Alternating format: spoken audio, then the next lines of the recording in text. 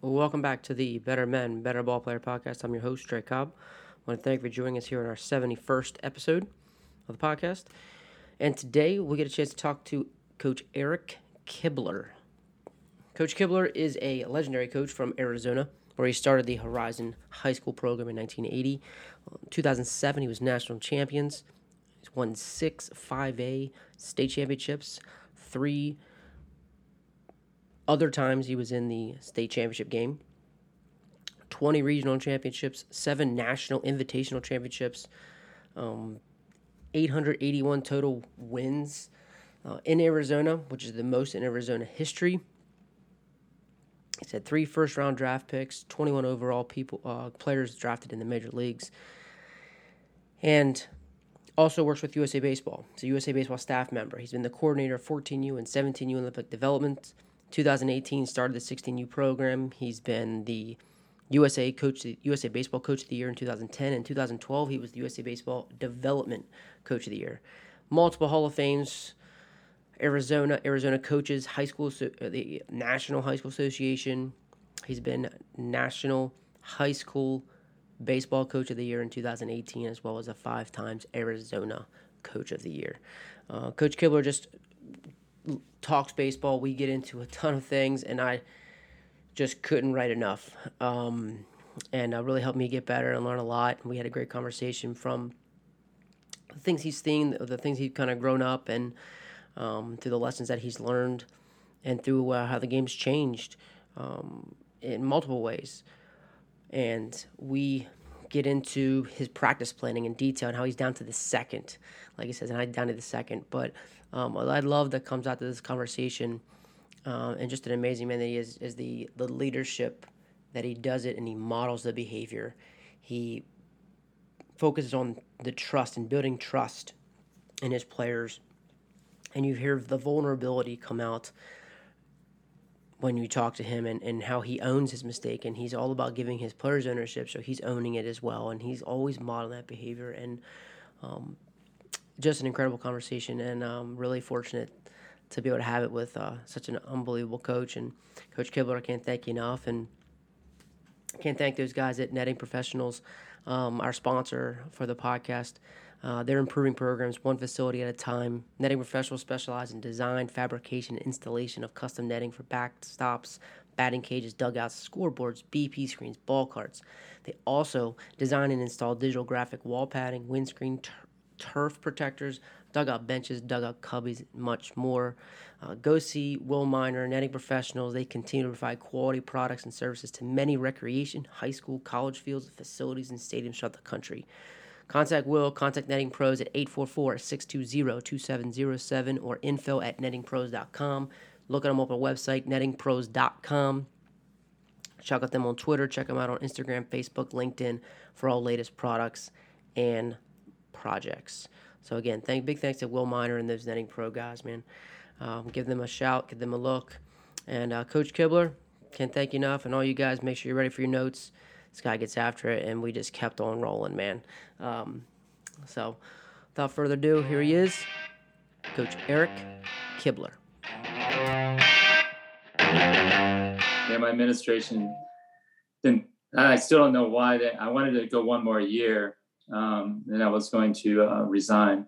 I actually gave my letter of resignation there, but yeah, my principal and assistant principal thought our culture was bad, and that kind of backfired on them a little bit. So they had about 250 people write letters for me, and make a long story short, I still don't know why they released. I just wanted to do one more year because we had a kid that had cancer. It was he wanted me to coach him another year, and there are a bunch of good kids at that time. So, but it is what it is. You got to move on. And then my kids handled it really, really well. I mean, it was a very emotional moment. I had to tell them what was going on. That was 3 weeks before the season was ending. So, but they did a great job of staying on social media, keeping everything positive, and not going down that rabbit hole that I think my administration went down. So it's kind of a big deal, but you move on, and, I'm coaching my grandson, doing a club team at 13, 14U. It's been great. And yeah, I've learned a lot. I'll tell you, I've learned a lot coaching younger kids, man. Yeah. I think I've learned a lot more in 2 years than I did coaching high school.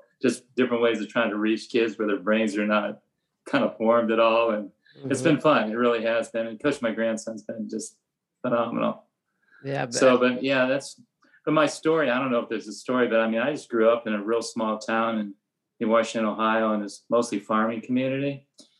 And so I just realized at a young age, nobody went without, I mean, like there's somebody that needed something, clothes, food, everybody was always there. So it's like this big team, And so I just grew up that way. My dad was just, my mom were just such great people. I was really fortunate to have great parents and see them give back to the community so much. And then we built our own field in the back of a clover field back where kind of like our field of dreams. And then if we wanted to play and practice on it, the neighborhood kids and I we'd groom the field, mow it, trim it, and we got to play on it. So I don't know if I can take credit for anything as far as being humble, but I mean, I told my kids when I started coaching, I go, I don't know any other way. It's not that I'm great or anything. I just don't know any other way to be a good teammate and to give for each other. And nobody cares who gets the credit. We're going to be in good shape, that kind of stuff. So I grew up in that kind of environment. So I really didn't know anything else being from a small farming community in Ohio. I mean, that's just what I saw. So kind of mold that into you when you play, and then you mold it into when you coach. So my dad coached, and he's still the best coach I ever had. He's really humble. This was ahead of his time before the game. He gave you ownership. He taught you the game, taught you how to practice. But then he gave you ownership, which means that you're responsible. You have to be accountable to yourself and your teammates. And more than anything else, I learned to be a really good teammate at a young age and know that what's my job as a player and what's my job now as a coach, and really helped me a lot. So it's kind of a small story, but growing up in a small town it's kind of fun, actually. I don't regret it. It's great. Yeah. Now, and I'm here in rural too. Like, what brought you out to Arizona? I mean, if you're growing up in Ohio, what took you out of Arizona? Weather. I guarantee it. Great answer. Great answer. No. I can agree there. Absolutely. No, there's a longer story in that. Where I was coaching and teaching, I met my wife, and then she kind of wanted to go out to the Southwest, and she'd been out there, and I'd been out there before. We loved it out there.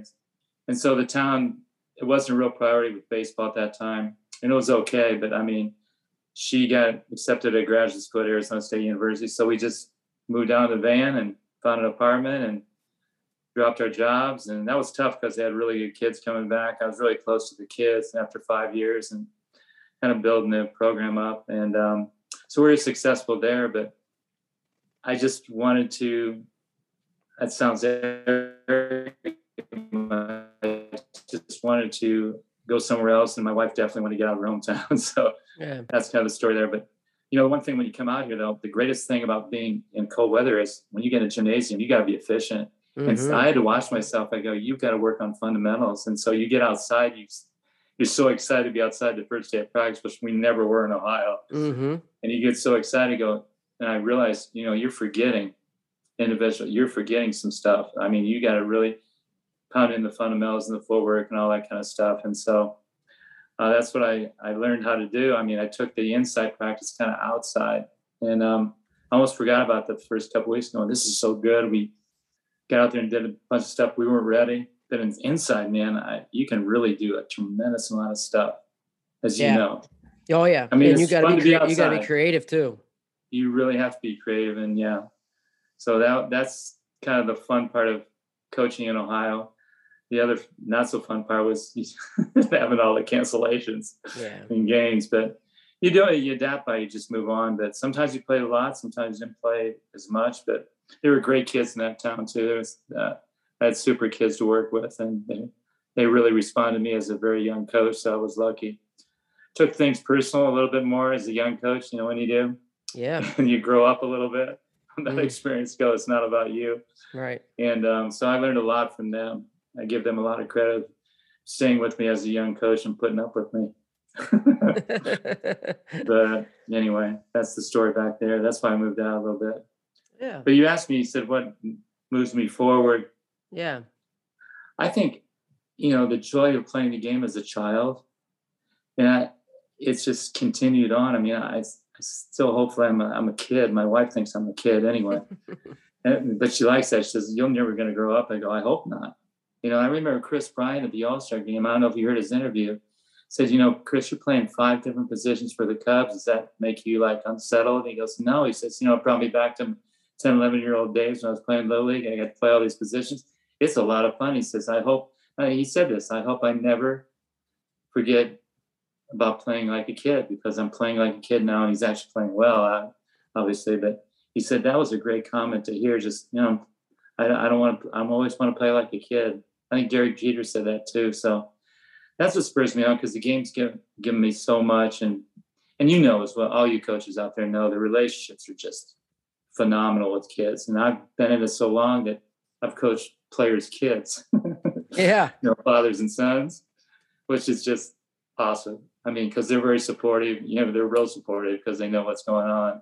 Your kid complains about something, go, hey, then they're done that. Don't even go there. Right. So that's when you're older, that's kind of a fun thing to have happen to you. And it has happened, and it's been great to coach their sons and them to have trusted me to do that. But I like coaching my grandson. I like coaching the young kids. And I think club baseball has its pros and cons.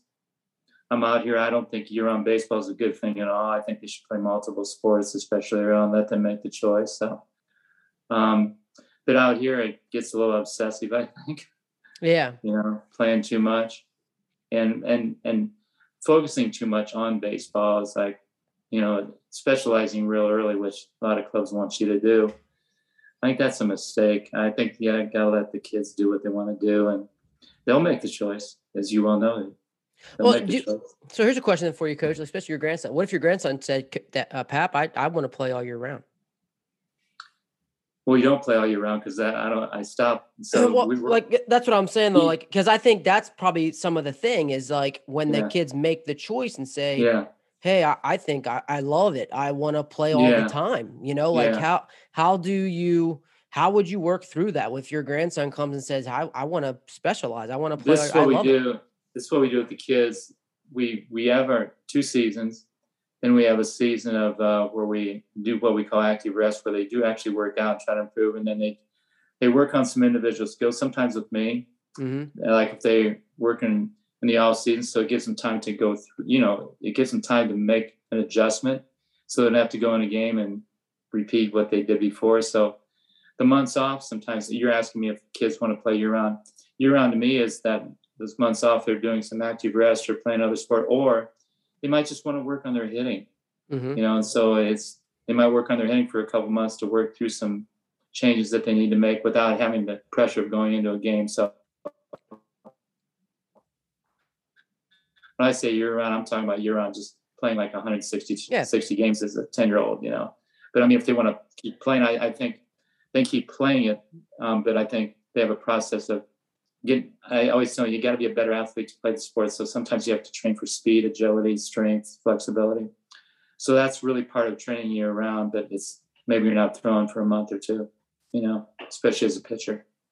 So that's what I mean by year round. And then you're right. If they're so passionate about it, I think you keep the passion rolling. I do. Yeah. It's a good question. Yeah. I think, cause like I said, I think that's what's changed is where I think 20 years ago, I don't think you say like, well, my son we'll just let him choose whatever he wants to. I don't think 20 years that was the case that, many parents were making. I think they were like, no, we're just not going to do that. Like, you're going to do this and you're going to do it this way. Yeah. Would you agree?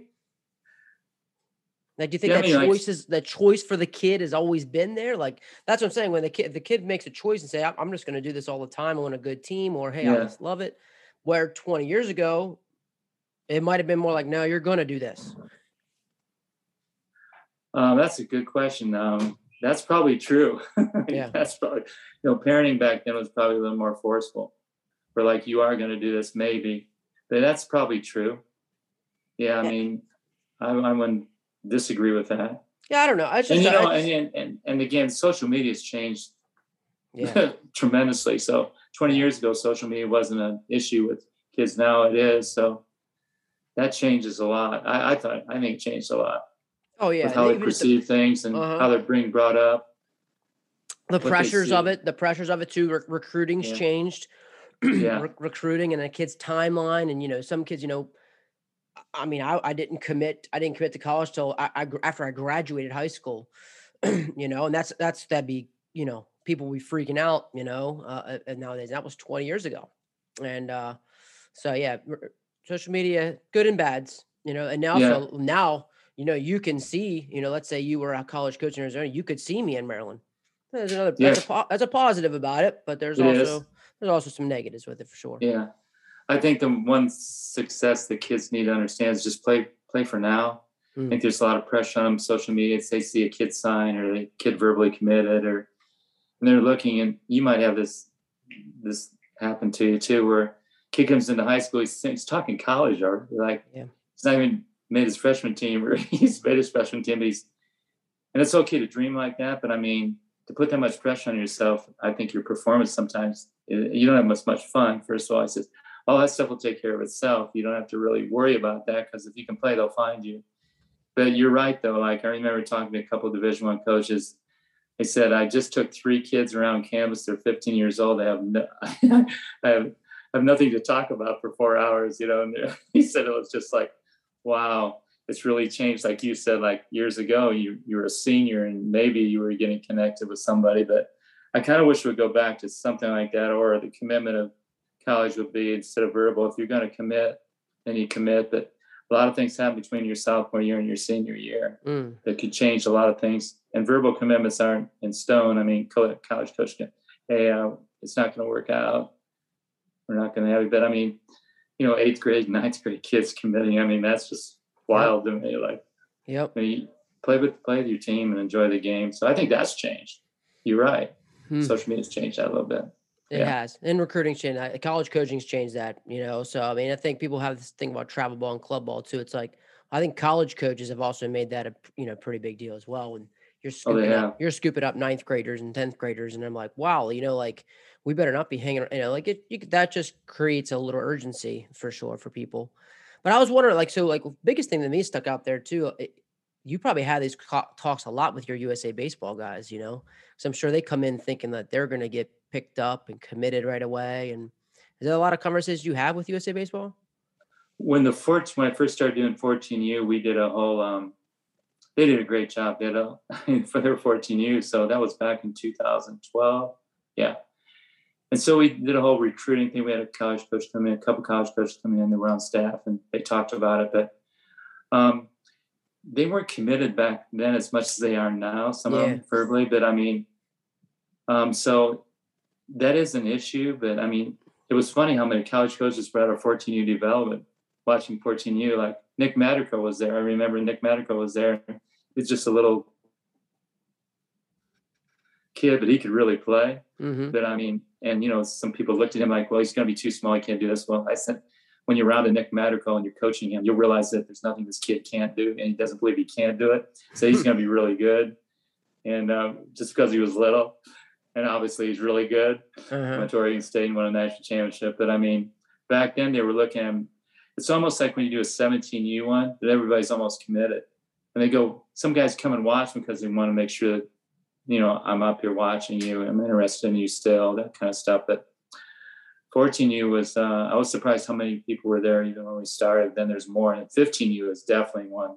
Oh, yeah. Sophomore. That's when they really come in and watch, like USA. And then the 15U event is probably heavily scouted.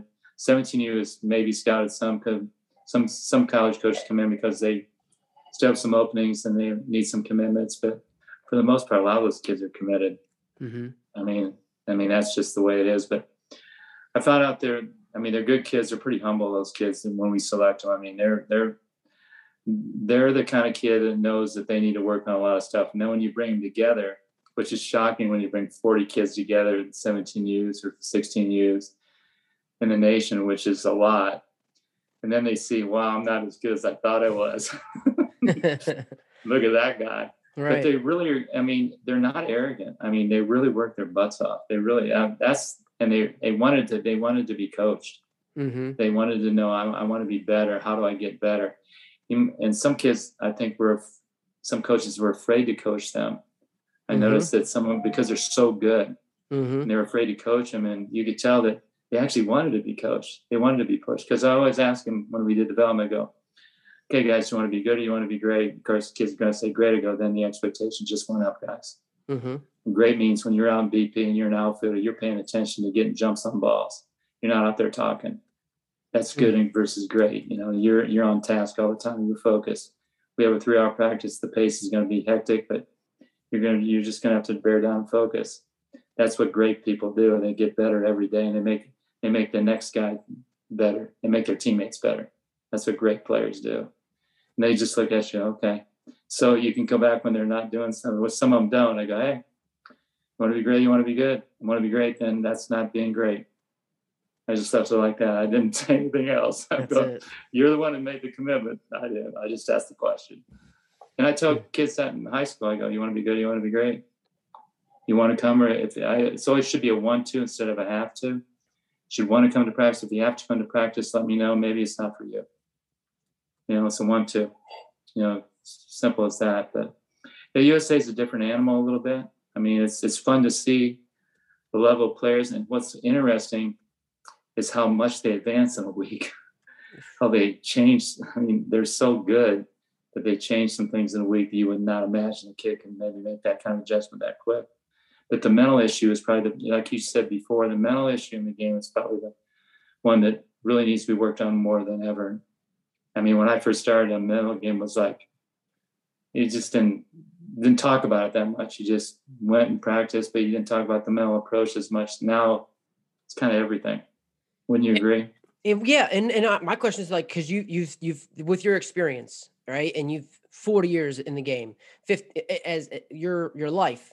Why do you think that is? Like, because it hadn't been taught. I mean, see, when I started coaching nearly 20 years ago, like it wasn't something that was brought up. But now we're talking routines. Now we're talking, mindfulness. Sheets has got people laying on the ground, and there's a movement there. Like. And why do you feel that is?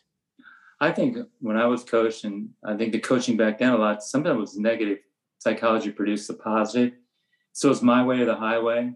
I listened to Bobby Knight. I think he's a great coach. I think he did a lot of good things. But if you went to Indiana with Bobby Knight as a basketball coach, you knew that you know what you're getting into. You better know what you're getting into because that's a different dude. And it's my way or the highway.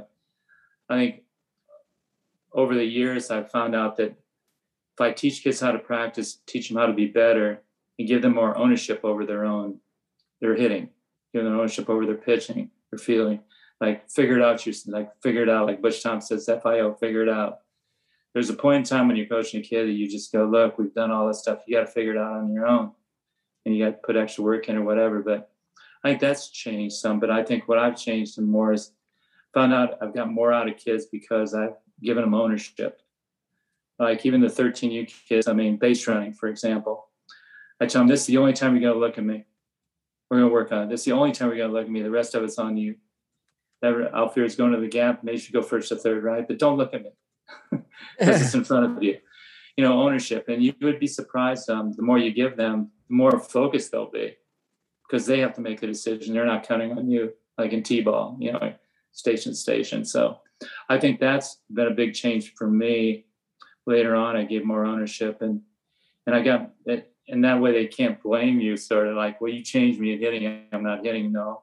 Said you felt you could hit this way. Go. If you can hit this way, I'm going to leave you alone.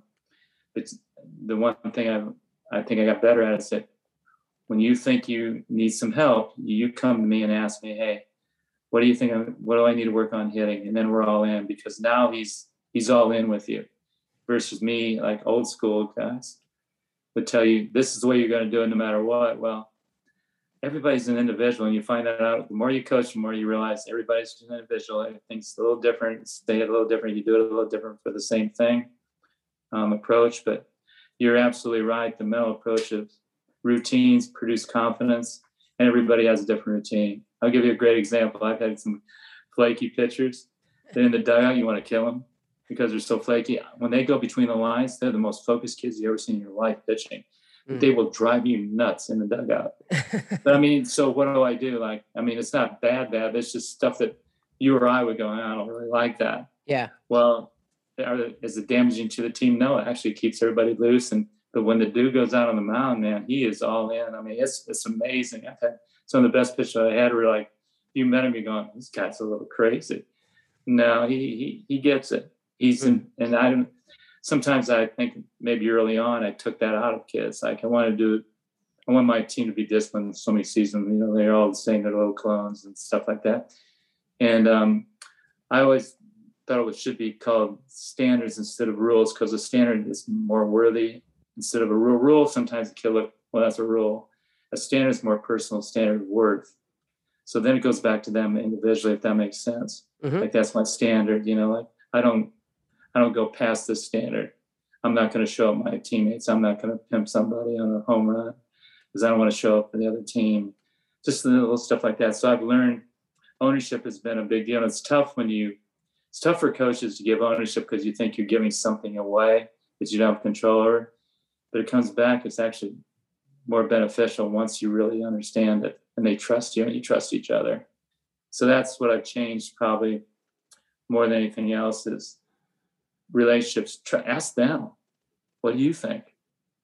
And sometimes we don't ask that question. We should just do it. Well, it's easy to just say, kid, do it. Mm-hmm. What do you think? What do you think should be the standards of our team? What do you think? How do you think we can win a state championship or have the process of getting there? What do you guys think? You tell me. Sometimes the answers are not what you want to hear. Right. And they're not really productive. Most of them are, though, if that makes sense. I mean, that's probably the biggest change I've done personally as a coach. Yeah. Is ask the team. Ask the player. Ask the player. Yeah. Because sometimes we assume his perception is like he's not concentrating, but he really is. And our perception is he doesn't look like he is, but it's like a guy that runs fast. He's really running fast, but it doesn't look like he's running fast because he's just glides. But he isn't hustling. Yeah, he actually is. Mm-hmm. You know? But then I learned that from like fielding, for example. When we played the Dominican Republic, I think an American coach would kill those kids. He would put them into some sort of cage and how to field a ground ball. Now, you and I would look at that and go, look how flashy and dashed they are. They field everything. Yeah.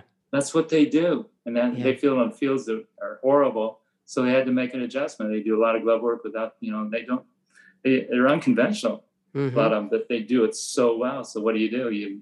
Would you leave him go? Yeah, I'd leave him go. If he's performing, if he's hitting line drives, I'm going to leave the guy go. It might look ridiculous. I don't like the way he hits, but he hits line drives consistently. Why would I change? Mm-hmm. And, some coaches, they come in and I've had, and I'm not knocking college coaches, but some of my players have gone to college and they're really good hitters. And that's why they recruited them. Yeah. They get to college and they change them. Mm.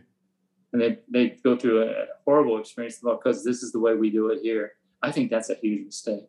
Oh, yeah. I do. I think that's changed, though. I don't think college coaches, hitting coaches do that as much because your job might be unlikely if they change too much. Right. But I think that it's hard to sit back and take the time to analyze a kid and go, what's best for him? What are my words? That kind of stuff. So I think that's changed. I'm sure you've changed that probably too, like that too. I mean, I think a lot of coaches have. Yeah, to know like how to individualize a certain thing or even just group kids, based off of their skill set. Absolutely. Yeah. Yeah. I mean, there's some absolutes and the discipline, how you play the game, do it right.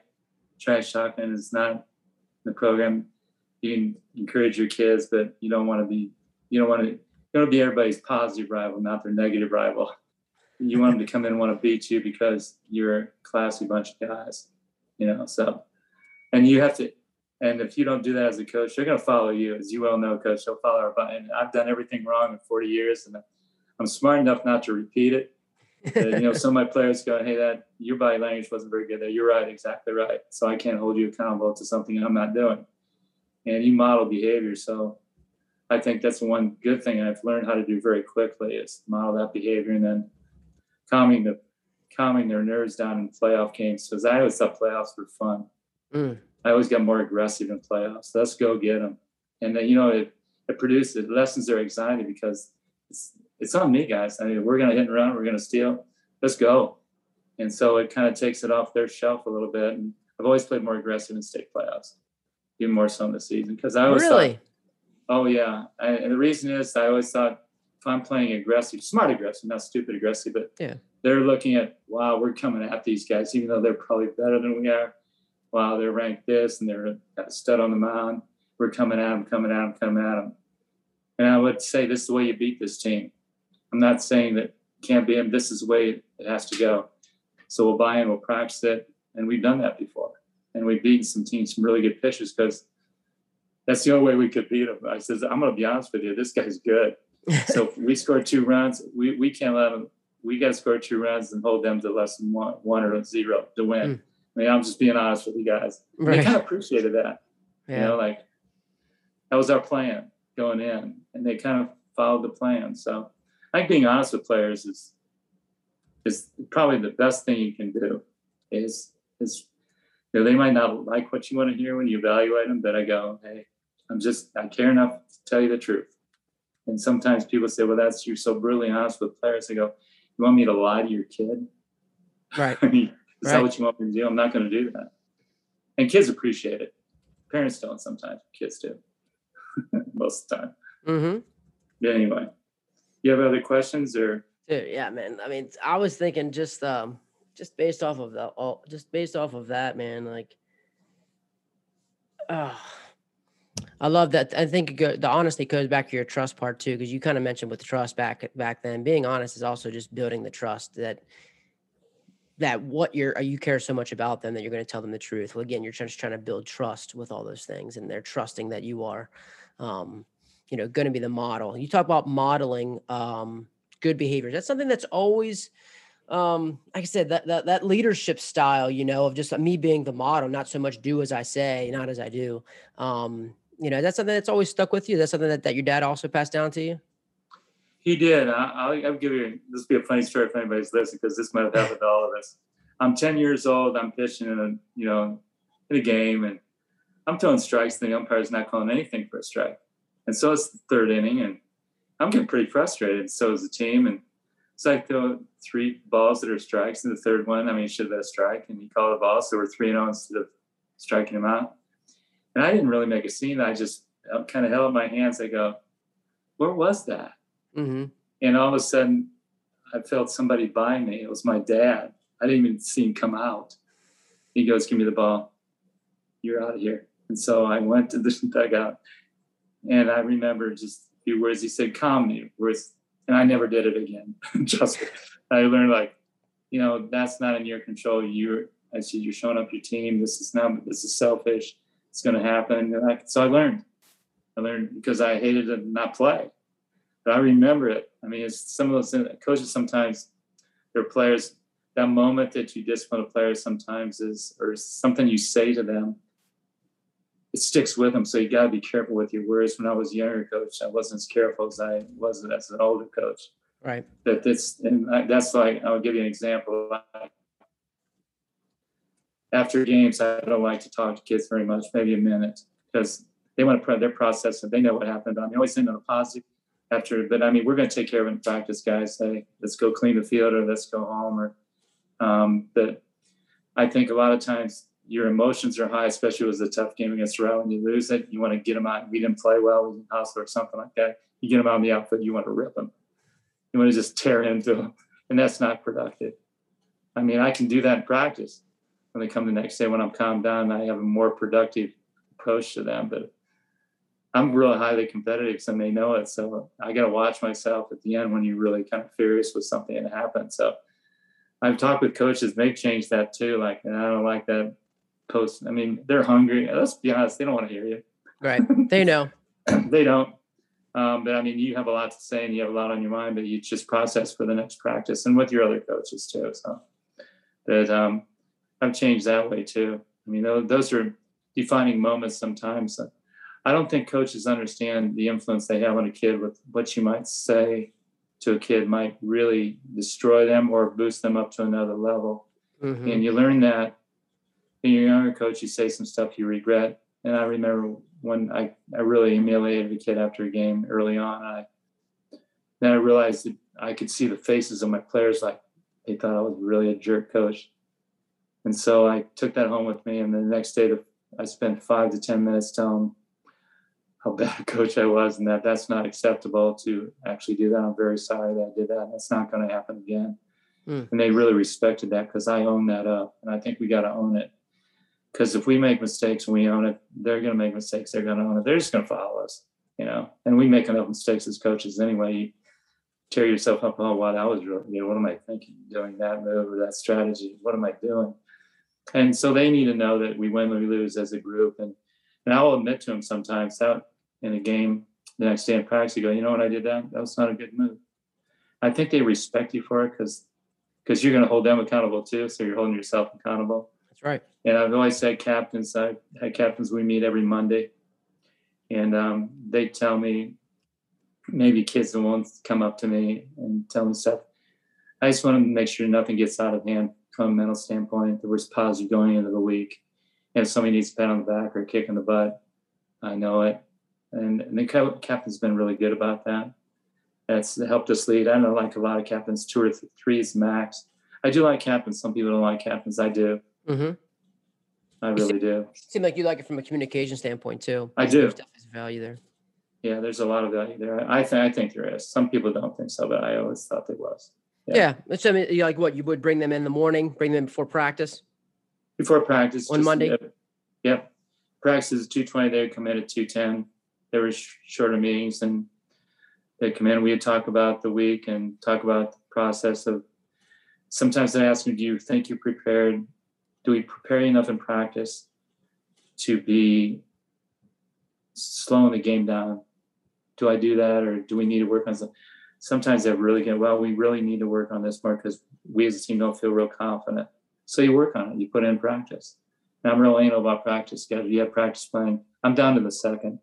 I mean, I'll have something like, they laugh at me, but I'll have something like 2:05 or 2:04:30, which means 30 seconds is attached to that. I'll put it on a practice schedule and I look at it and go, Coach, what's that mean? I go, that means as long as that's as long as it should take, we're doing it well. So when you look at a practice every day, if we go beyond that practice, that's not on me, that's on you. So, and I always start with a quote in practice. And I think that's important, just to have somebody verbalize a quote, what they're thinking about in life or in practice or in a game, and make things better. Well, I always start with a quote because baseball is not my life. I mean, life lessons are, baseball humbles you, man. So bad. But I love it though. I mean, it makes you a humble person because it's going to get you. I think what that Milwaukee Bucks guy said the other day, I can't pronounce his last name. He said, looking in the past or looking at the day before is all about your ego, which I thought was just a great comment. Like if you're looking in the past about how good I am, he says, I come in here and I play a great game. I score 40 points, like 12 boards and whatever. And you're thinking, wow, you're really good. He goes, yeah.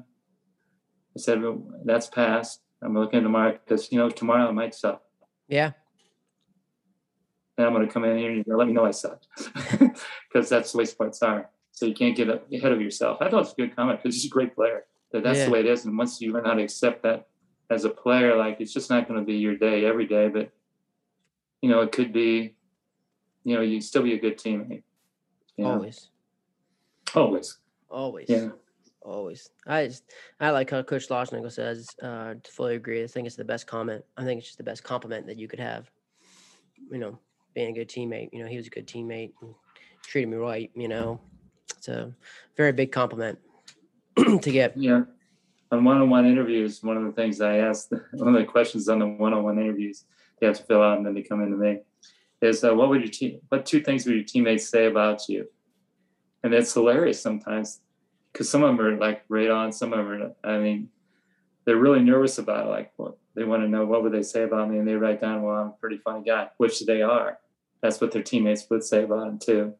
But sometimes it's way off base. Like, I don't think your teammates would say that about you, or my teammates might say I'm maybe about myself or something like that. I need to improve on that. So it's kind of an interesting comment what they think their teammates would say about them. Because they said, you can win championships, they're great, but deep down, and it's baseball. When kids come in as freshmen or pro, you're going to have a nickname somewhere along the line. If you go all the way through your senior year, you're going to do something that's going to produce a nickname. It's going to stay with your baseball friends for life because it's something stupid you did. And it really is funny. And that really does happen a lot, as you all know. It's like baseball humbles you enough that you'll do something stupid in practice that everybody will just stop and laugh at. It's good to laugh. But It is good. that's what's great about baseball is you're going to expose yourself sometimes. Very vulnerable. Very vulnerable. Yeah. Not too more vulnerable than getting up on that mound and not be able to throw a strike. That's pretty vulnerable. Yes, it is. Yeah. Absolutely. Getting up in the batter's box, you can't hit if you fell out of whip, just absolutely. Very vulnerable sport. Yeah. Coach, so you just said, can you expand a little bit? You said you would interview kids. Is this something you would do at the end? Is there exit meetings, or what do you mean you would interview kids? I give them a sheet. It's about 2 pages of questions. It's a one-on-one interview. And then, so that's a that'd be like when they come in the fall, I do it. And then it's evaluating strengths and weaknesses. Sometimes as a player, obviously there's stuff about baseball abilities in there. And then they go through fall, and then we do it before tryouts, then we do it postseason. We have a postseason exit interview like most people do. And so what's interesting about that, as you all know, is that what a kid thinks is strength sometimes is his weakness. What he thinks is his weakness is his strength. Mentally, sometimes which is cool. Some kids will say, well, my strength is being a good teammate. And it is. Or my strength is I throw strikes. Well, they don't throw strikes. That's not a strength. And I would say, well, what makes you say that? Because let's be honest, your statistics don't say that. You walk as many guys as you strike out, or you walk more. Mm-hmm. Oh, well, I didn't really think about it that way. So I go, okay. But it's information you find out about a kid. Like, who are the two people in your life that's influenced you the most at this point in your lifetime? A lot of them are pretty moving. Like, some are grandparents, some of them are military people, some of them are another player.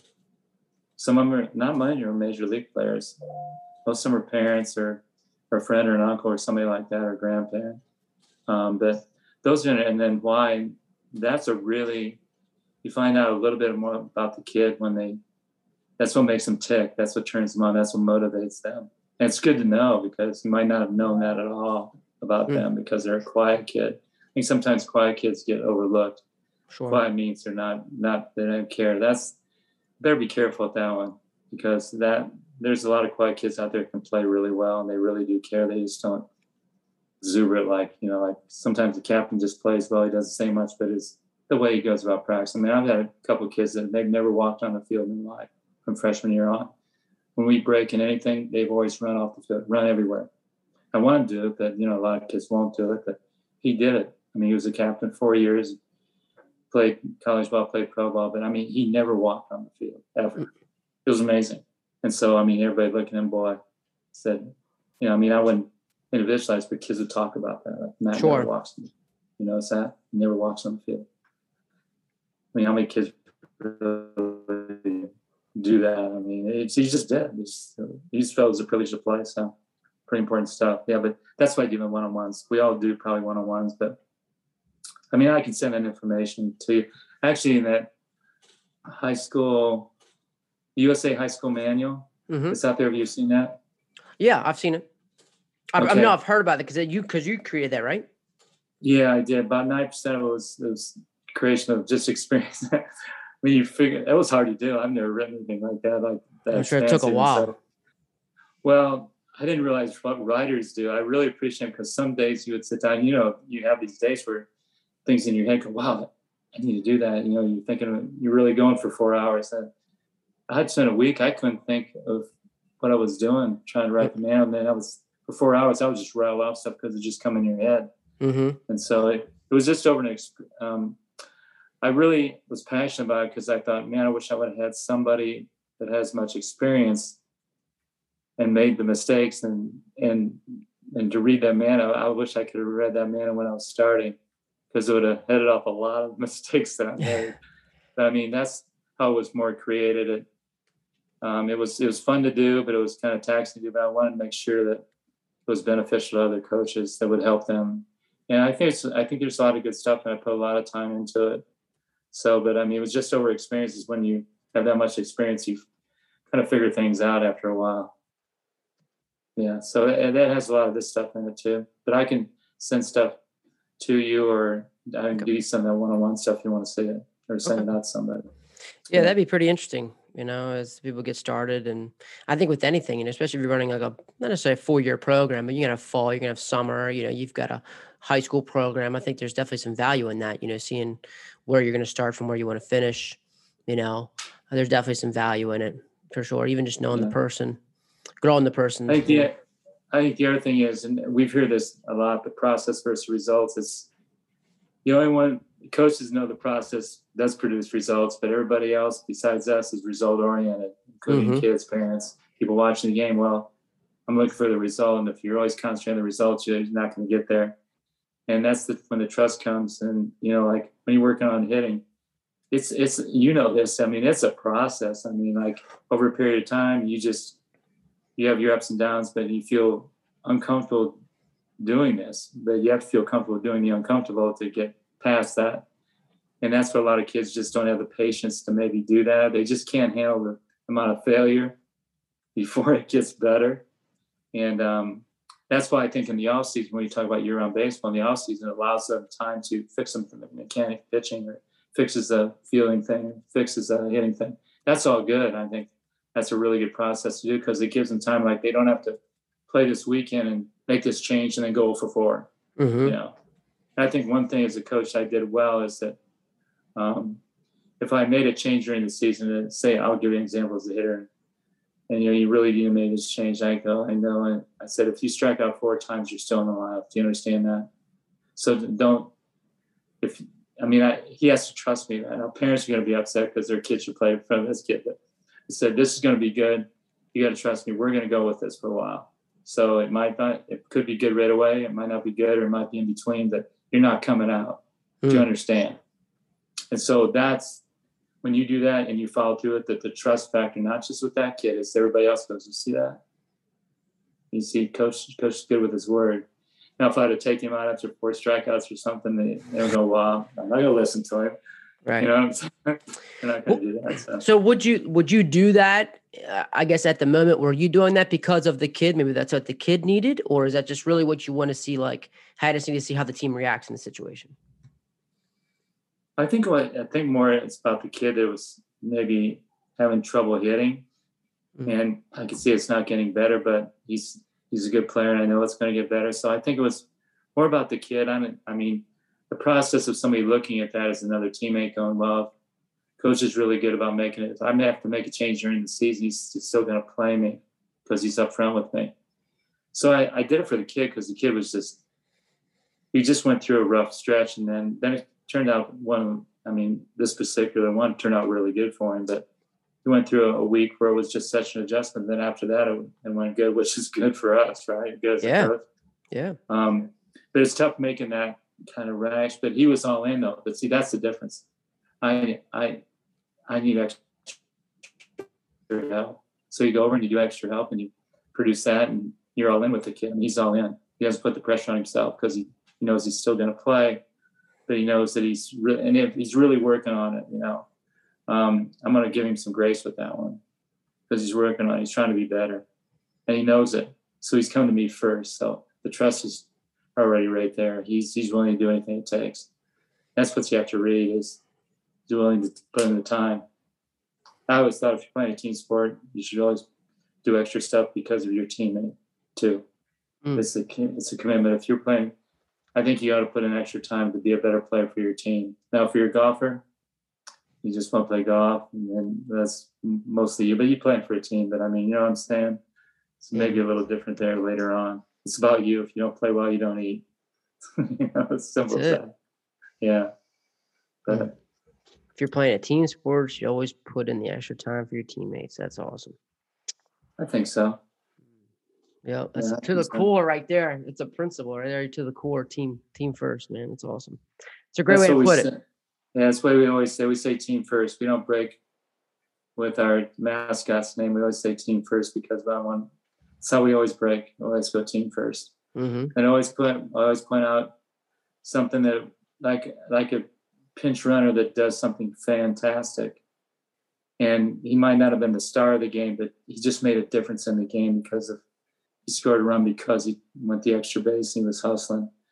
I make more of a point of that than the guy that went 3 for 3, because everybody knows the guy who went 3 for 3 had 4 RBIs. And I'm going to mention that, but I'm going to really emphasize this guy came off the bench in the 7th inning, was a pinch runner, and scored the winning run. And this is why he did it, because he's always focused on being a good teammate. I think that's the one thing you have to do too is kids, if you're going to keep a kid, he's got to have a role. That role needs to be, he needs to know it can expand too, or it can diminish. But he needs to have a role on your team. He needs to feel he's contributing. So if he's really fast, he does that well, good defender, he can play him in the outfield later in the game. Pinch running where he designated running. And you know, that having a great base runner is huge in one-run games. Huge. And kids don't understand the importance of base running. They just don't. They think, well, I'm a hitter. I get on. That's what I do. I just run the bases. But it's not important. It's important. It's really important. But you have to emphasize to the coach. Really important. You got to work on it. I work on base running early in the practice because I want them focused, because I want them to know it's a priority. You know, I don't work on it at the end. I just don't, because, oh, well, that's the last thing we're doing is base running. So they're tired. They don't want to do it. I work base running first. Yeah. After we get warmed up. Oh, I'd like to dive in a little practice. You've brought up practicing up, I think, 3 times now. Let's dive in a little bit of that. So you start with a quote. You talk basically kind of get everybody headspace, seeing, you know, what it kind of means to everybody in their life. And then sounds like you maybe do a little bit of stretching and then roll right into base running. Yeah, what we'll do is we'll have a quote, then we'll do a practice intent. This is the way, this is why we're practicing. That's what we're doing in practice. We'll do that. Doesn't take long. And then we'll go into a dynamic stretch. That's about 8 minutes. We'll do steals and base running off of that. Depending on the day, we might do it on a particular base, or we might do it off pitchers. We'll do that, and then we'll go do our with the club kids, when they come out, make them do the band work. But in high school, we do dynamic stretch, band work. So before we would actually throw, we do dynamic stretch, steals, for base running, band work. So they're really juiced. I mean, they're really ready to throw. So that might be 15, 20, maybe even 25 minutes into practice before we throw, but we're not just going out throwing. Here's the one thing that I really, truly believe in, and I think coaches need to try to probably improve on. I know I had to, is being out there when it's having a great throwing program, because you can't throw, you can't play. And, you know, like the thing about this one, if you play catch for 7 innings, like catch a thrown ball for 7 innings, you catch not a hit ball, and you might miss a hit ball, but if you catch every thrown ball in 7 innings, try that statistics in one of your games sometimes, if it ever happens. If your team can catch a thrown ball for 7 innings, it's probably going to be good. Oh, yeah. But it hardly ever happens. But they don't think about it. So I think throwing is probably the most important drill we do, the way we do our throwing. And it's position-wise. So, I mean, and you have to be out there. I know I was a single coach for a while. I'm always out there. I'm anal about it. I get on about it.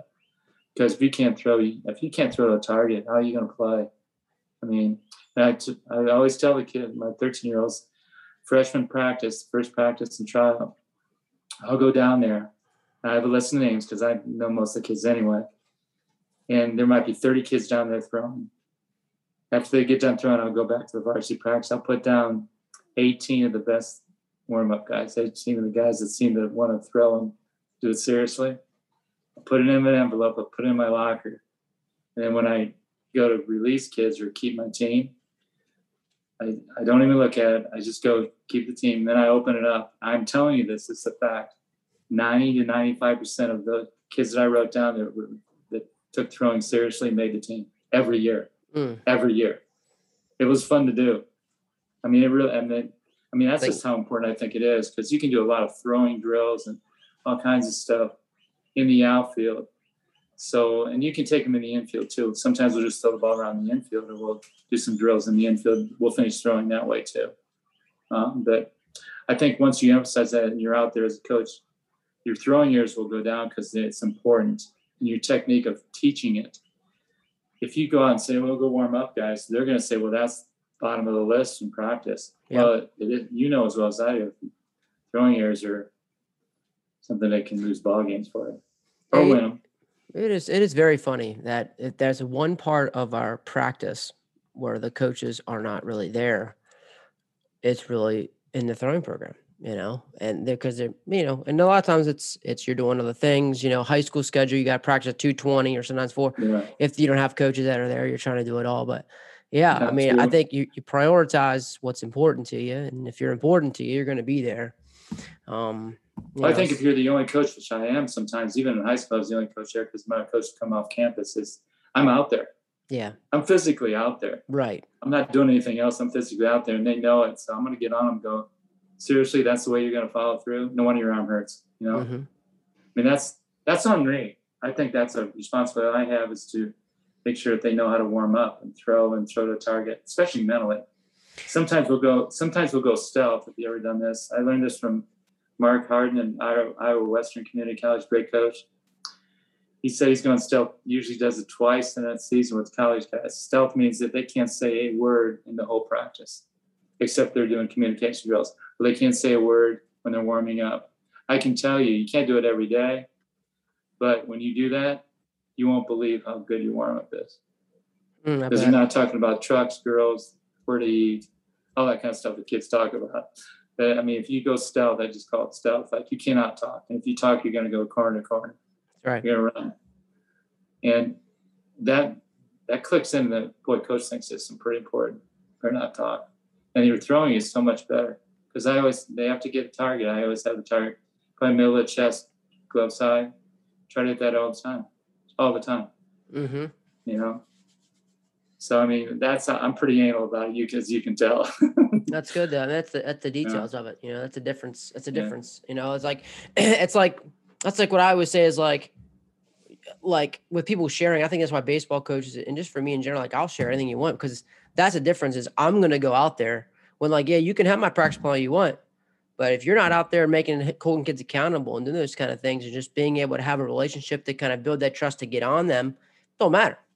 You're right. You can have all that plan you want. I'll give you all my drills, but if you're not going to take the time to go out there and walk around and this and that, or be able to talk to a kid, holding them accountable, it doesn't matter. Like, you're right.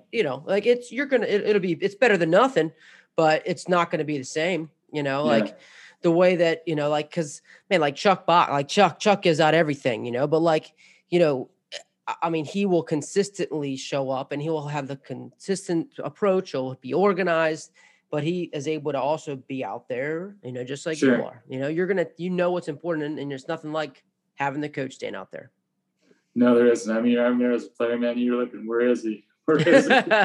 Where is he? But I also like it for the fact of, and Sheets does a great job of this, and he probably liked a lot of it, but you go out there and just say, hey, man, how you doing? How you doing today? Oh, yeah. And just be able to have a conversation, just walk up the line, walk down the line. And we're still doing the routine. But at the same time, sometimes it might be like, man, how was life today? Like, what, it's just to kind of help build the relationship and things like that. I think you said building the trust, That's so true. I mean, I never ask them baseball questions. I might get on about a throw, but if I'm going up and down, because I learned to do that a lot better. That's one thing I learned to do a lot better.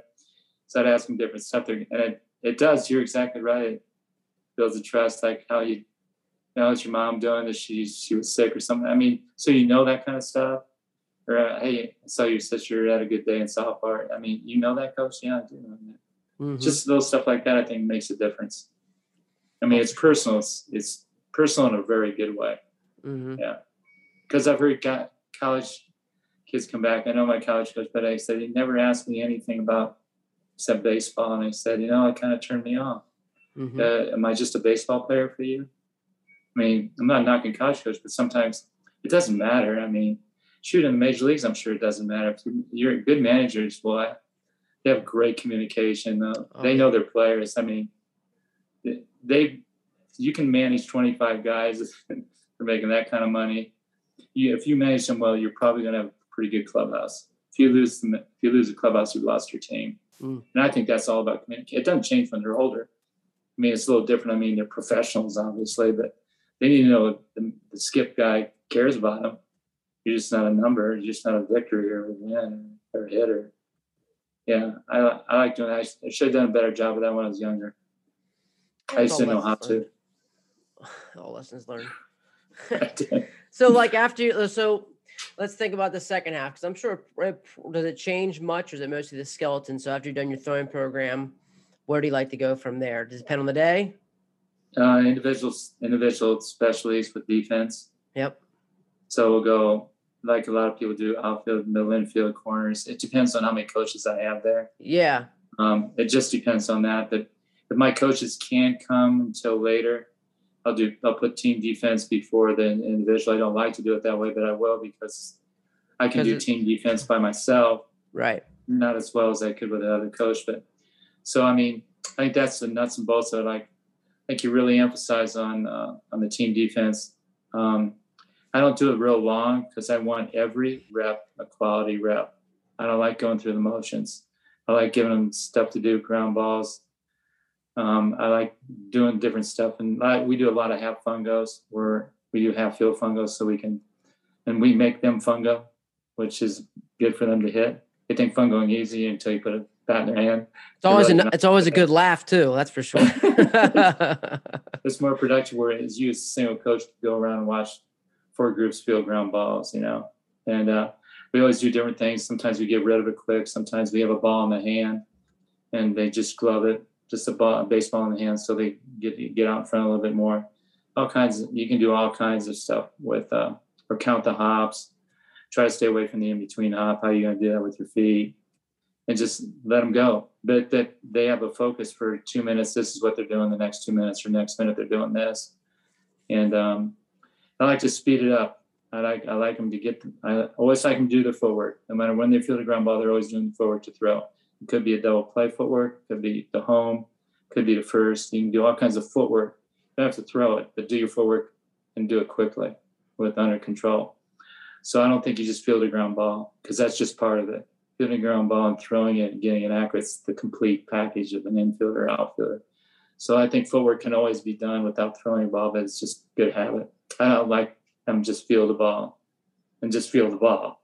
I mean, I don't think that's productive. I mean, it's productive with their hands, maybe their feet, but what do they have to do? They always have to do something afterwards. So why don't you put it in? You don't have to throw it.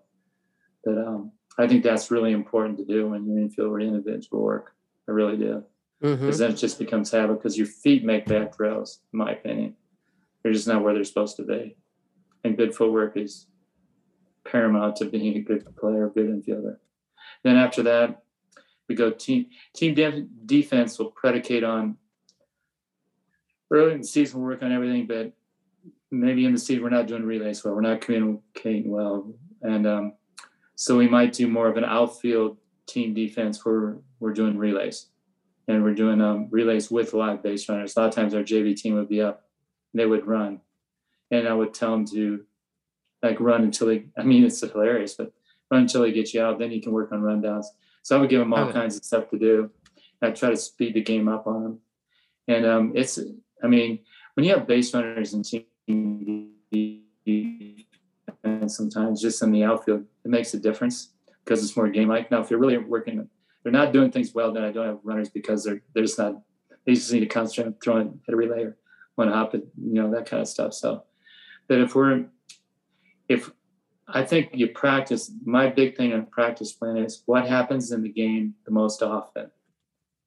What happens in the game the most often is what we should work on most often. If that makes any sense at all. But absolutely. I don't work on catcher pop-ups every day because it doesn't happen that often. We will work on it.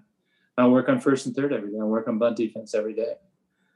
But I do work on stuff that happens, double plays. A lot of times you want to be pretty good on a double play. So you work on that hard because that's a big thing. You get 2 outs in one pitch. That's huge. Or relays to outfielders. Those guys making their cuts. And that's important because you overthrow a relay guy, it might be an extra run. And I do this, so I've done speeches at conferences, how to practice to win the one-run ball game. And they laugh at it. Well, the first thing I do is how we practice, like the throwing segment of it, like we just talked about. Yeah. They're thinking about doing situation stuff. I go, no. I said, the throwing program is first and foremost on winning run ball games. And then I go to base running. I go, base running, again, you play 35 games. You win 5 of those or lose 5 of them because of base running. Watch the major leagues sometimes. They're not very good at it either. Mm-hmm. I know in your program, but when freshmen come in, it's the worst thing ever. They have no idea how to run bases. That's what I'm trying to teach these young kids. You're on your own until I have to be your eyes. There's not many times I'm just your stop sign. Mm-hmm. If you start that at a young age, you'll be amazed at how good they get after it, and they don't hesitate. And I don't criticize when they get thrown out by a good throw. I just don't, because I'm going to send them anyway. Now they get thrown out 5 times by 40 feet. That's an issue. But the way we do that, just so you know, in practice, we'll do this. And I did this with the USA team. And I don't think they'd ever done this before, but we put live base running on. And this is for base runners. I would hit, this is more of a base running drill than anything. Have the outfielders out there. I would hit balls, and I'll give you an example. Say you're on second base. And this is for the outfielder too. Ball is a line drive or a ground ball down the left field line, and you're on second base, where you're going to score on that. Mm-hmm. The runner should go to second base because he's going to try to go to second base no matter what. We're going to force the issue. Since it's a ground ball or a line drive, the guy at second base is going to take off right away. He doesn't hesitate. So he's going to score every time. Mm-hmm. We want to keep the double play intact. So we're going to immediately take that ball and throw it to second. So we'll work on that. You know, this is a time where you might, down the line, might have a play at home. Soft fly ball. It might be catchable down the line because of where you're playing. The guy on second base, what's he have to do? Well, he has to wait. So that's a ball down the line. You understand that we are going to throw and hit the relay guy and make sure we go first. I'm sorry. Make sure we keep first and third. So, I mean, but you have to physically do that. I didn't used to do that. And then I was trying to hold them accountable for it. I'm going, what are you doing? And once I started doing that with the USA guys, they actually liked it. They go, that makes sense. Or, I mean, I would hit them in the gaps. I mean, when you're a base runner, look where they're playing. If that ball goes there on the line and you know you should be taken off right away, you should know that. I expect 13-year-old to know that. I do. Mm-hmm. That's a high school kid. But if that left fielder has to go to the gap and then try to throw third, he's going away from third base. Now, if the center fielders come in, he's going towards third base, it might be a little different. But I actually hit balls in those areas. That's how I teach base running. Now it's more game-like. Now they're on their own reading it. And I don't coach it at all. I don't base coach it at all. They have to read it. I should have done that a long time ago because our base running really improved. Oh, I'm sure. So instead of like the traditionals taking the first, taking the second, taking the third, you're going to have them all at second or have them first, have them at home, and you'll have the outfielders out there and you're just hitting fungos. And this is how we're running the bases.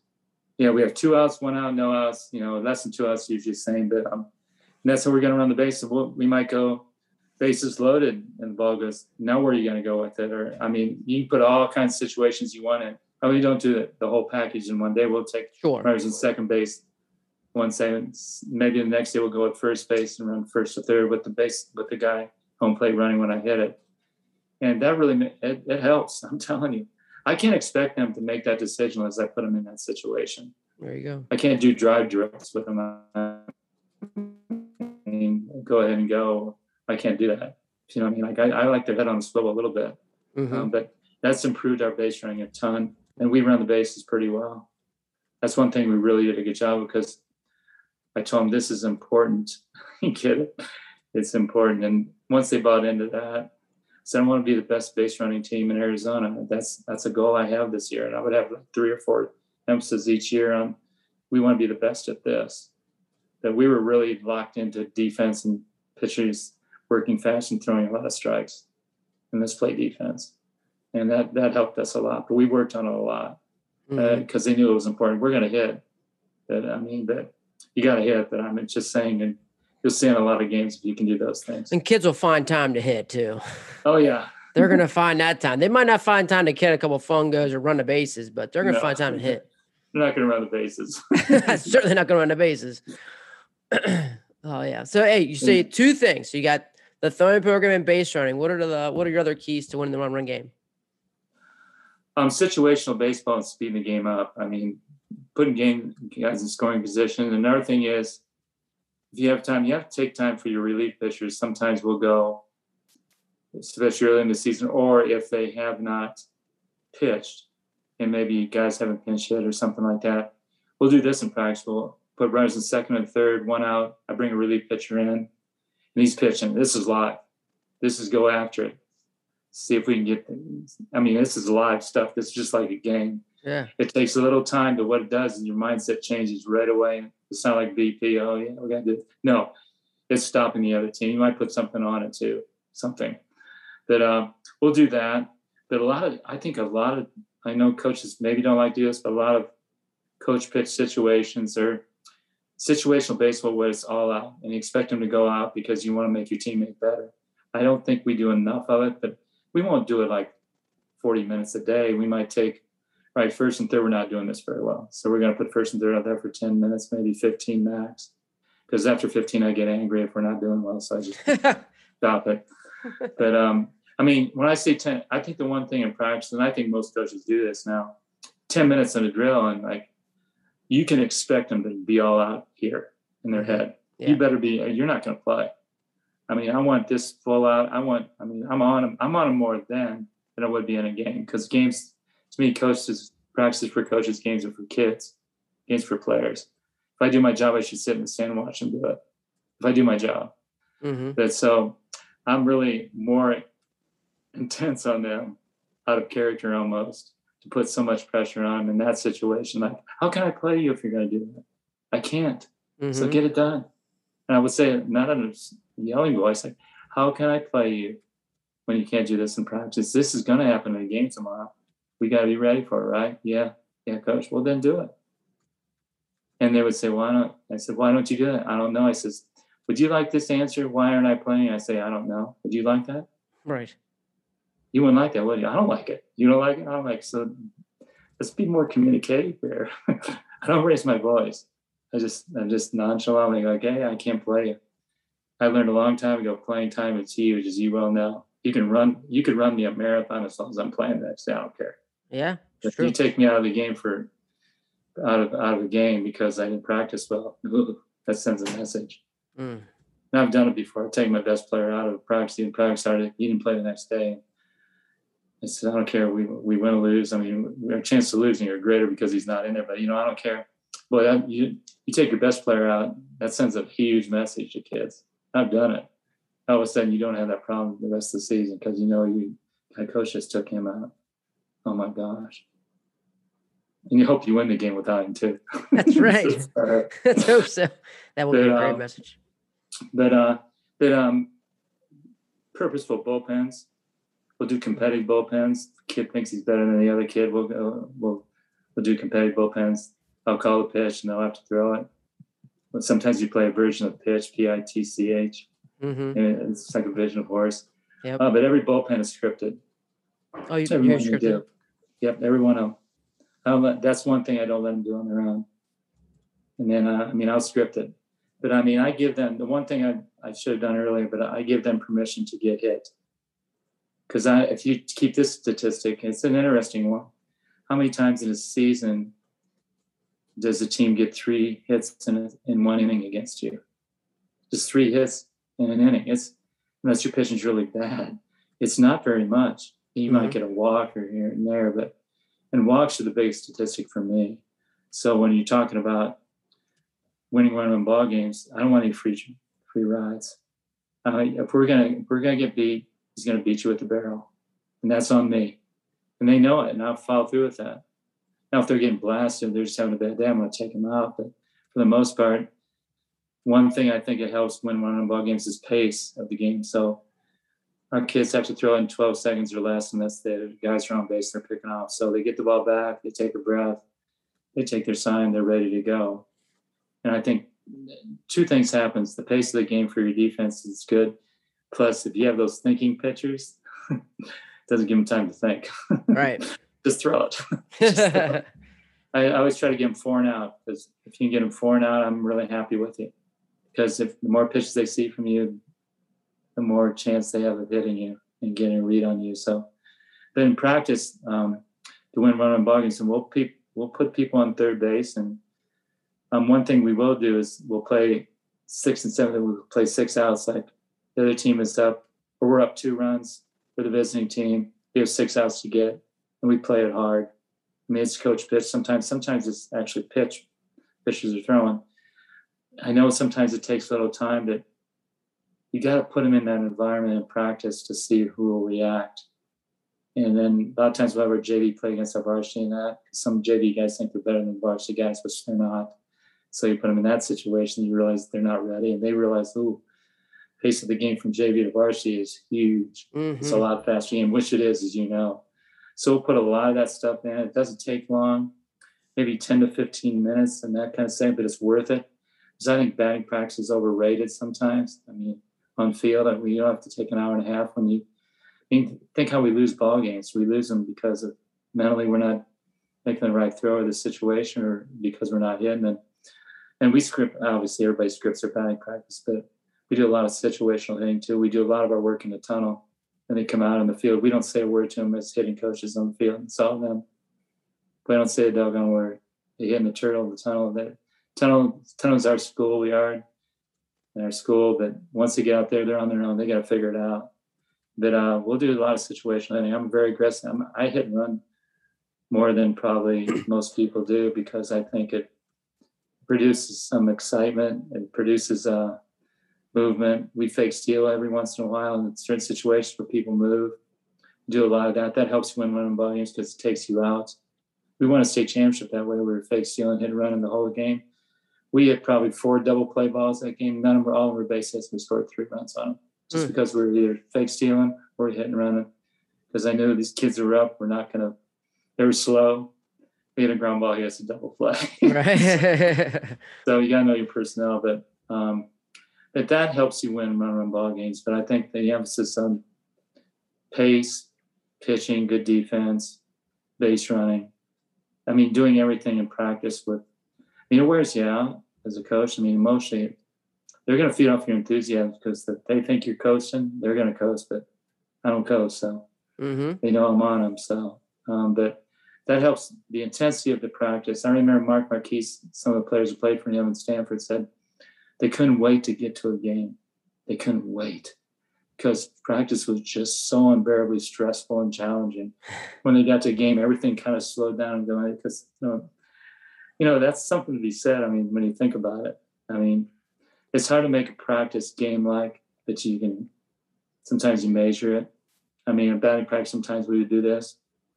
I did this in one game. I go, so frustrated with the hitters because they wouldn't take it seriously. I go, we have a hard hit. We're going to rounds of 5, hard hit balls. I'm going to put a point down. Just hard hit balls. And the best 9 guys are going to play tomorrow. Best 9. I'm going to do it, guys. So I don't care if you're the best hitter on the team. If you want to take it off, you're going to take it off. And I did. And the best 9 hitters played. And some of them weren't starters, but we won the game, which was good. And a couple of those guys actually ended up starting because they just went off. It's hard to take a kid out when he's 4 line drives. That's right. So now practice means something. I mean, they think it's harsh, but I mean, I'm trying to help them be the best they can be mentally, like you talked about. So it's tough in baseball practice to keep it rolling like that, as you know. I mean, it's just tough. But sometimes you stop it and you go, hey, is this how we're going to win a game? Is this how we're going to lose a game? You tell me. Is this practice going to help us win a game? Is it going to help us lose a game? They're going to go, it's going to help us lose a game. Why are we practicing like this? I just put a break back on them. I don't yell at them. I just said, why are we practicing like this? So that helps you win ball games because you're intense in practice. I just think it does. And you put them in situations where they'll make that play. I need to know that you can make that play in a game before I play you there.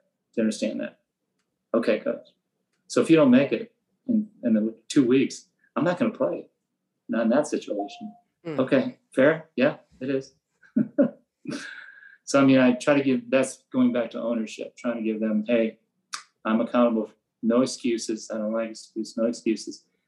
I'm practicing hard enough. You make this play for example, like when this happens, relief pitcher comes in, you get our top 4 hitters out. You know what that's going to tell me? That I can put you in, baby. So if you go do this today, guess what? Your stock just went up. So go do it. And sometimes when they do it, the first reliever in. And you're showing that practice matters. Well, yeah, you know how practice can be. We've all had bad ones. It drives you crazy. Oh, yeah. Yeah. But that's, if you're asking the question how to win that, I think those types of things are important. Yeah. Just speeding it up and following through with what you're saying. That, you know, it's not a threat. It's just what it is. We're trying to win ball games, guys. Mm-hmm. We got to do this in practice before. You can't just turn it on and off. It's not going to happen. So hopefully that answered the question a little bit. Oh, more than enough. Yeah, answered it, exceeded expectations. That's for sure. It was amazing. Wow, just roll. I guess another thing is like situationally. Do you talk about situational baseball? Like, are those situations? You know, like I'm thinking of just managing the game. You know, when as a coach, you got to learn how to manage a game. And how did you put those things in practice? How were you able to grow your game management skills? Okay, that's a good question. I mean, I'll give you a couple examples. Like, first of all, I call base running our special teams of football. Okay. You name it the special teams of football. The bunt, the short game, and the base running game is just special teams because, you know, special teams of football win and lose ball games. You know that? Yeah, I know that. But I'll give you an example of what you're talking about. We'll go first and third. A lot of times this is coach pitch, but it doesn't always have to be. First and third, 1 out. We put in every possible way you can score. And we do it for live. I mean, we have a live defense, live offense, first and third. We'll safety, we'll push, we'll drag, we'll suicide, we'll hit and run, we'll fake bunt slash. We'll do all that stuff just to let them know that, or we'll delay steal. And it's all live, all the ways you can score first and third. I know a lot of people don't like to bunt, but sometimes we face a guy just shoving it down our throat in high school. I mean, he's 90, just absolutely lighting us up, and I've got the bottom of the order up, and I got a slow guy batting. And if he hits the ground balls too, and we're out of the inning, so we haven't got a guy at third all day. So it's first and third, but he's a good bunter because we do work on bunting. So we'll safety squeeze, and or we'll hit and run, or fake bunt slash. And some guys really like fake bunt slash because their swing gets shorter. They don't even know it, but just to produce action, just to try to score. So that's one way we actually do that. And then a lot of times, everybody does this, but we'll play like in batting practice. Sometimes our last round is just a game-winning round where infield's in, just to show them that outfield's going to play regular. And that's the other thing I teach is I don't like a lot of guys standing in the outfield. I'd rather have left fielder, center fielder, right fielder, and then if you're the guy, just go behind them. So we just see that because if we're live base running in practice, they see the outfielders go. They don't want to see a bunch of guys, 6 guys out there because they can't make a read, right? So with the USA team, I said, pitchers, I know you think you're all great in outfields. You're going to be in the warning track the whole time. Just stand back there and not get in our way because I don't want one of our outfielders to run into you and you both be injured. No, probably going to be fired. So that's important that when you're doing that is that the outfielders are by themselves. And sometimes we'll play in, sometimes we'll play gap, sometimes we'll play all over. Sometimes we'll play invert, like Butch says. Chavin said he puts his center fielder short, his left and right fielder deeper, and then his center fielder has all those short little gap things. It's pretty interesting how he does it. But that stuff we'll do live to create havoc. I mean, I think you really got to put pressure on people, especially if sometimes you just don't have a very good hitting team. Yeah. But you have to produce some sort of scoring somewhere. So you take you have to look at this, whether you like to admit or not. What's our strength in the 7 through 9? Guys get up. How can we score them? What's going to be their strength as far as hitting? If they hit runs, can we bunt them in? Or how do we get them on? Do we drag? I don't like to sack bunt very much just because I don't like to give up the run, but sometimes it's appropriate to do. But I think you have to put all this, how can I score with the team that I have, offense I have? So when this happens in a game, they've already processed that in batting practice. We've already done it in a situation like, this is me. You're not going to hit the ball out. You're just not that guy. But you can hit a fly ball, sack fly, to get him in. That's good. Because guys don't think, like, I can feel back, okay? Infield back, guys on third, 1 out. And they hit a ground ball short, so they throw it first. The kid's depressed. Coming back to the dugout like I didn't get a hit. You had an RBI. Right. That's a team thing. That's being selfish. That's a good at bat. It's better than popping up to the shortstop. Do you get that? Striking out. Oh, yeah. But they have their batting average calculated by the time they get to first, which I think batting average is ridiculously overrated, as you know. Get on base so we can score you. Help your team. I think the quality of bat needs to be taught a little bit more, like really emphasized and complimented on what a quality of bat was. I said, do you realize if you get an 0-2 count with the bases loaded and you work a walk, do you realize how devastating that is to that team? It's probably more devastating than a base hit. And that's the other thing, a two-strike approach we've changed over the time is that I talked to a lot of guys that are good hitters at two-strike. What makes you a good hitter at two strikes? And here's what they all said. It's pretty amazing. It's that same thing. I'm more mentally aggressive. It's nothing else I've changed. I don't get close to the plate. I don't change my swing. I just get more mentally aggressive. He's not going to beat me. He said, and they also said they embrace two strikes. They think it's fun. They think it's, I've had kids go 2 strikes. Oh my gosh, I want to strike out again. Oh my gosh, I'm going to try to just wave at the ball, protect myself, and just make contact. We don't have that mental approach. I don't want that mental approach. Mm-hmm. If you want to choke up or get closer and that makes you better, I'm going to let you do it. Okay. But I want you to be mentally aggressive, get after it, embrace it, follow it up, make him work. It's you and him. And I think that mental approach with 2 strikes is really a good one if you can get kids to actually buy into it. Sure. And I think it goes back to like what you said earlier about practicing the things that happen the most. Yes. And hitting with 2 strikes happens pretty frequently. Didn't they say in the major leagues that 53% of the guys have 2 strikes home in major leagues? I think it's close to 50%. Well, nearly 50% of your at-bats are going to be the 2 strikes. Yeah. So, I mean, that's something you got to practice. That's the other thing you said about hitting it. One thing I didn't do a very good job of, now I'm doing better, is pitch recognition. Like, how do you practice that? I've asked several guys just how you practice. You go to the bullpen, take pitches. But one thing I think is important when you even throw BP, I don't throw all strikes in BP because I want them to swing it. Good hitters swing at strikes, bad hitters swing balls. I said, even when they hit it, where was that pitch? Sometimes they don't even know. Or they take a pitch and it was a strike. They go, where was it? I was low and it's outside. No, it wasn't. How far outside do you think it was? Oh, a few inches. No, it wasn't. So it's giving you information. Maybe they don't see the ball outside. Maybe they need to move in if they grab the play a little bit. But sometimes during batting practice, it makes you more accountable. Just, you don't have to do it every time, but like if they hit a line drive, where was that? Where was that pitch? They should know, right? Mm-hmm. Or here's what drives me crazy in batting practice: they swing and they get mad at themselves when they don't hit a ball. Well, the ball is like 6 inches off the plate, or it's 6 inches high. Your swing's not bad. It's what you're swinging at. You know, I mean, be more productive. And the other thing is, I tell them, if you think in your career as a hitter, what percentage of baseball pitches did you take? It's probably at least half, right? Probably. Yeah. So here's my pet peeve, if there is one. I really hate this. When kids just tear it lazily. Like they just take it with no balance, no intent. Like they weren't ready to hit it. They saw it early and they just gave up on it. So when I scout at high school players, I can go home and I know how to pitch everyone, but how they take the pitch. They're taking curveballs or lunging or they're just doing stuff that's lazy, or they're giving me information they don't recognize, they don't care. I'm going to kill them with it when we play. Because they take a bet.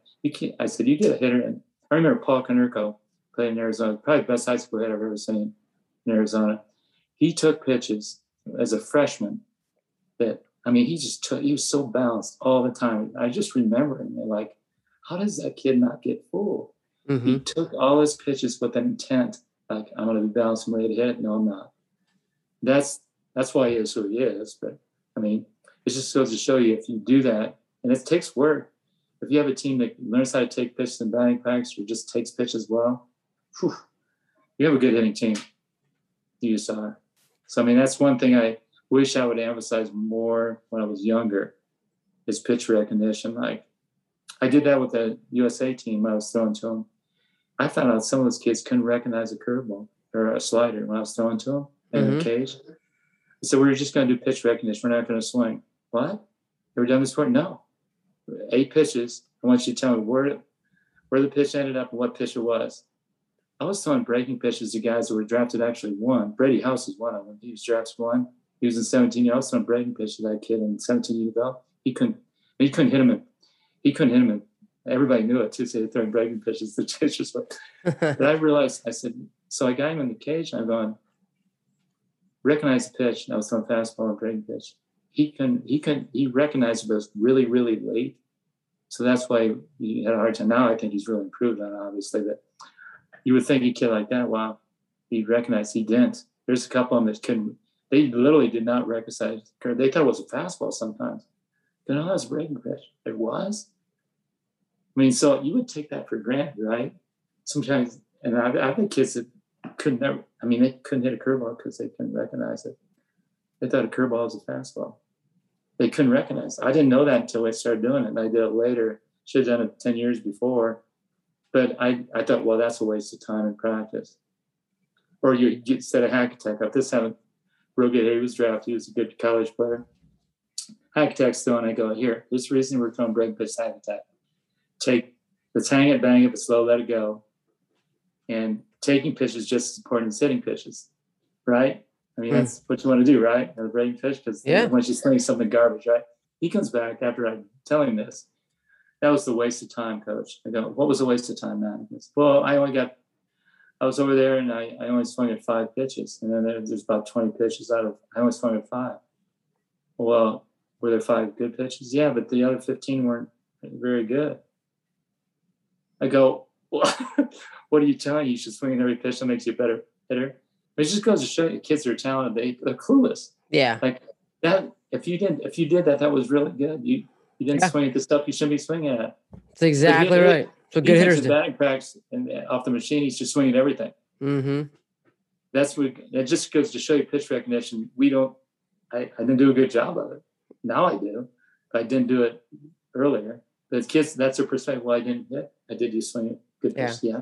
Well, I think for me, one of the things that sticks out to me is going back to what you said earlier about like guys not being able to coach that guy because he's really good. When like you can sit there and are okay with like challenging him realistically and having question, oh, really? Is that what that means? You got to swing at every pitch to make a good hitter, like, and he's like, oh, like, so I think right there's a conversation showing that, you're a great coach being able to challenge him, get him to think that and say, oh yeah, like good. That's what good hitters do. It's what make Mike Trout so good. If you look at Mike Trout's numbers, it's not so much he swings at the pitches he should.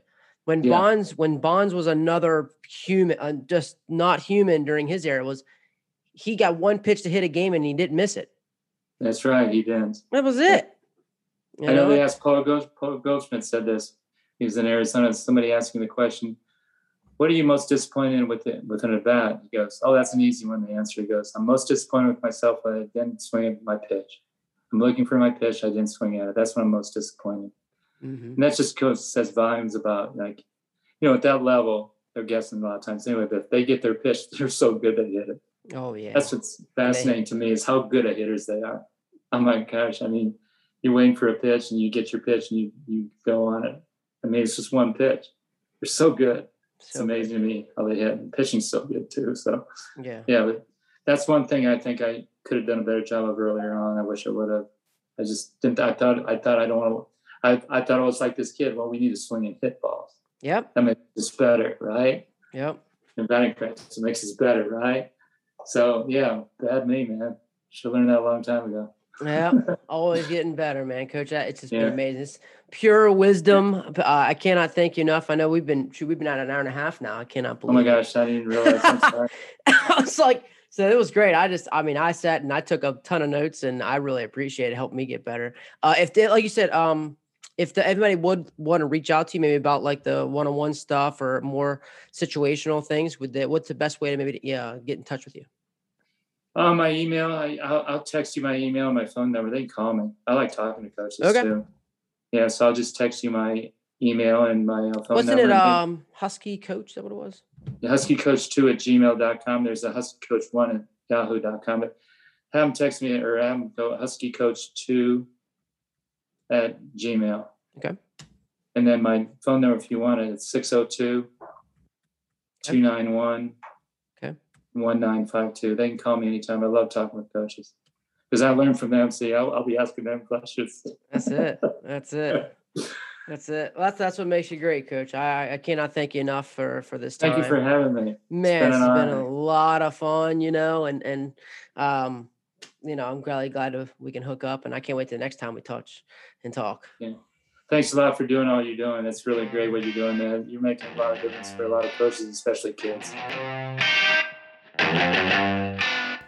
Coach Eric Kibler, USA Baseball, retired legendary coach from Horizon High School in Arizona, just with a ton of information, a ton of knowledge, and can't thank him enough. Just a lot of, like I said, main points for me was just the vulnerability, the trust factor, continuing to talk about it wasn't him, he's modeling the behavior. He's exactly the kind of coach who inspire to be, try to be, modeling with my actions, and getting more that leadership is just about, you have to set the example. It starts at the top. It's not do as I say, not as I do. You need to do it. You need to preach it. And Coach Kibler is that exact guy, that exact model. Starts off being with a great teammate. Those are absolutes. It comes out from his program. I love to talk about if you're playing a team sport, you need to go out and do extra effort just for the sake of the team, for those around you. Just a great way to put that. If you're playing a team sport, you should always put in extra time for your teammates. A great Coach Kibler comment that'll probably always stick with me. Just practice planning, bar none. You cannot be a great coach without having attention to detail with your practice plans. Whether that might be there should be some type of planning done. Some people are to the minute, Coach Kibler to the second. Some people are checklists. Regardless, they're all planning in some matter, and everything's purposeful. And comes down to, like he said, I'm not going to expect them to do it in the game if we haven't gone over it, we haven't practiced it. So we need to continue to do that and help guys get to that point. So again, reaching out to him, huskycoach2@gmail.com. Any questions you might have. He also gave his phone number. Very fortunate of that, and it just shows the kind of learner and kind of selfless guy he is to be able to pass on as much as he can with his cell phone and all the information that he shared. So if you haven't checked out the USA Baseball coaching manual that he wrote, check that out. Well, Coach Kibler, I can't thank you enough, and continue doing great stuff and being the leader for us all. So thanks so much, and thank you guys all, especially those guys at Netting Pros. Thanks, Will Miner. Thanks to the guys at Netting Pros who continue to sponsor us.